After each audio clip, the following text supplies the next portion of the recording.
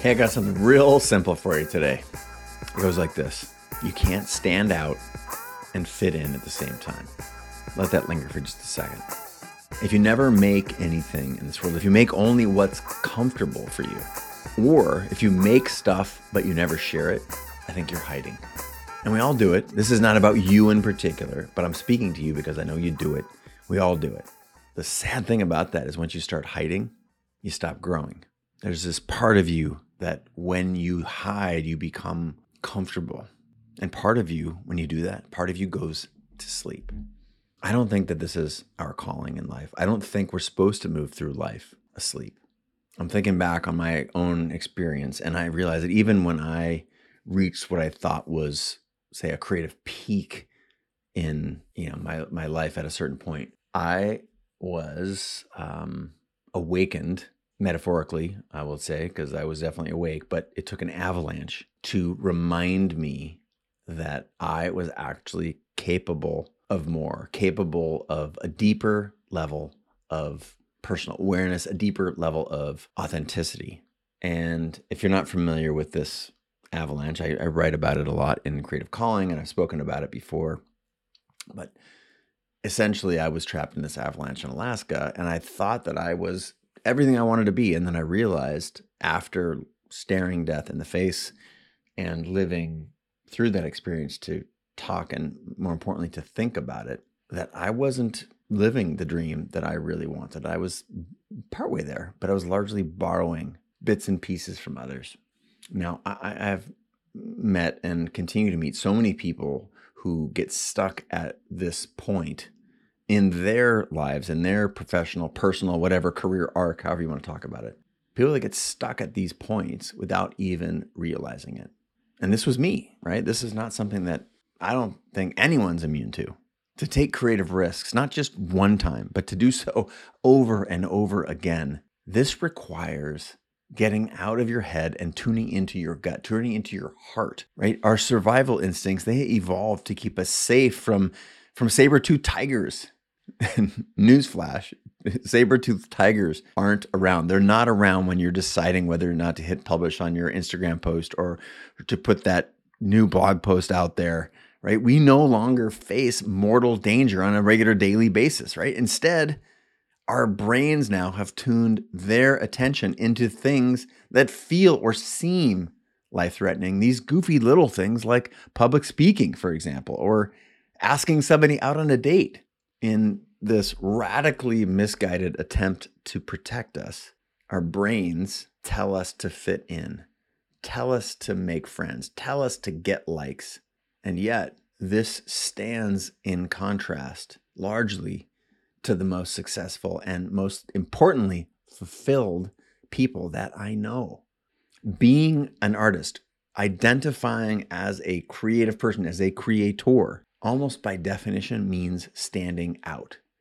It means revealing yourself. It means becoming vulnerable to others, vulnerable to the outside world. Now, art is truth. And the thing about truth is that it cuts both ways, right? If you're tuned into this podcast, then hopefully you are already on board with the idea that creativity is a core human function, how important I think it is, and how important it is to show, how fundamental it is to our requirements of health and well-being and happiness. If we don't rev up our creative engines regularly to impact the world around us, others, ourselves, our own experience of the world, something inside of us withers. This is true metaphorically, but also I believe practically, right? It's like the phrase use it or lose it.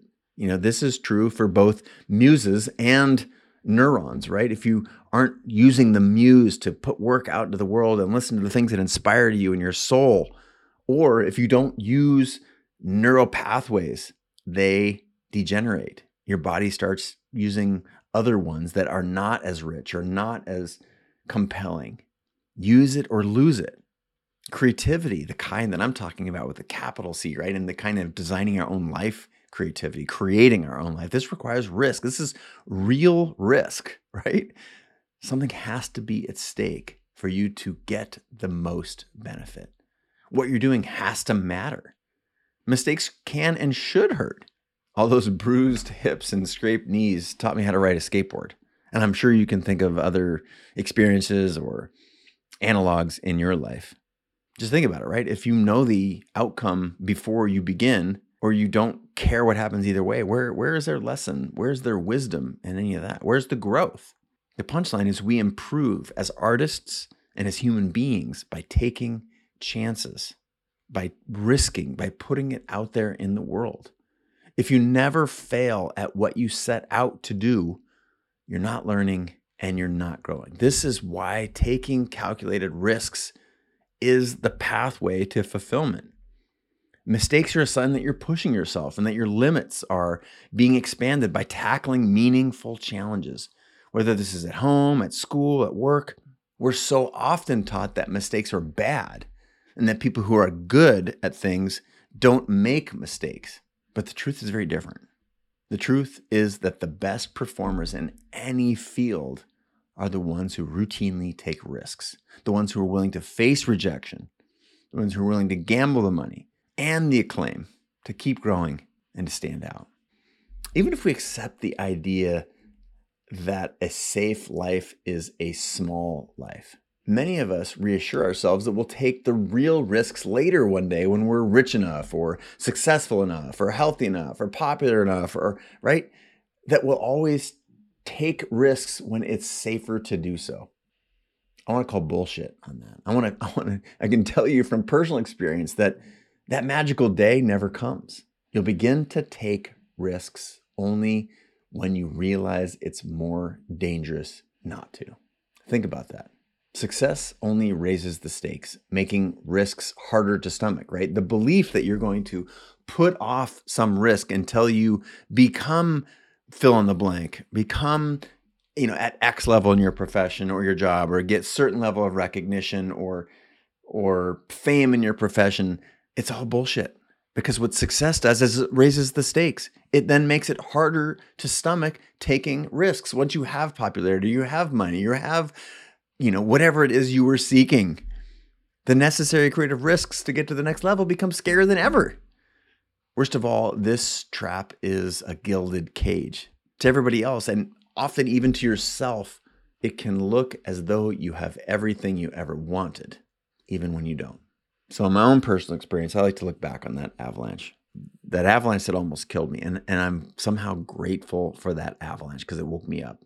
Now, looking back, I can see that if I had continued on the path that I was on at that moment, by making one safe choice after another, in hopes of preserving the success that I had found at that point in my life, I feel like now, again, looking back, that I would have stalled. My creativity would have ground to a stop because I would have lost touch with what had motivated me to work in the first place. The moral of the story is that you've got to be willing to regularly risk what you've got, or you risk losing what you have. So now's the time to decide, what price are you willing to pay to live your best life? This is a lifelong endeavor. This does not stop.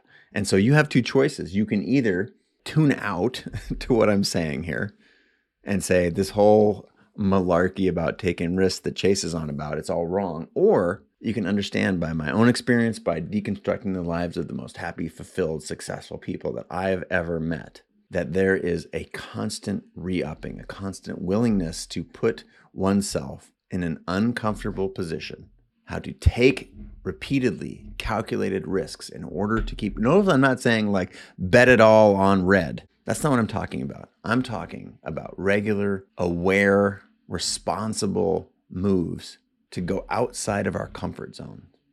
Remember that if you think you're waiting for the time to take those risks until later, what experience, science, the research shows is that you actually become more risk averse later. When you taste success, it actually raises the stakes and risks become more difficult. So take the position you're in right now. Recognize that pursuing risks, succeeding sometimes and failing others, is the pattern of life.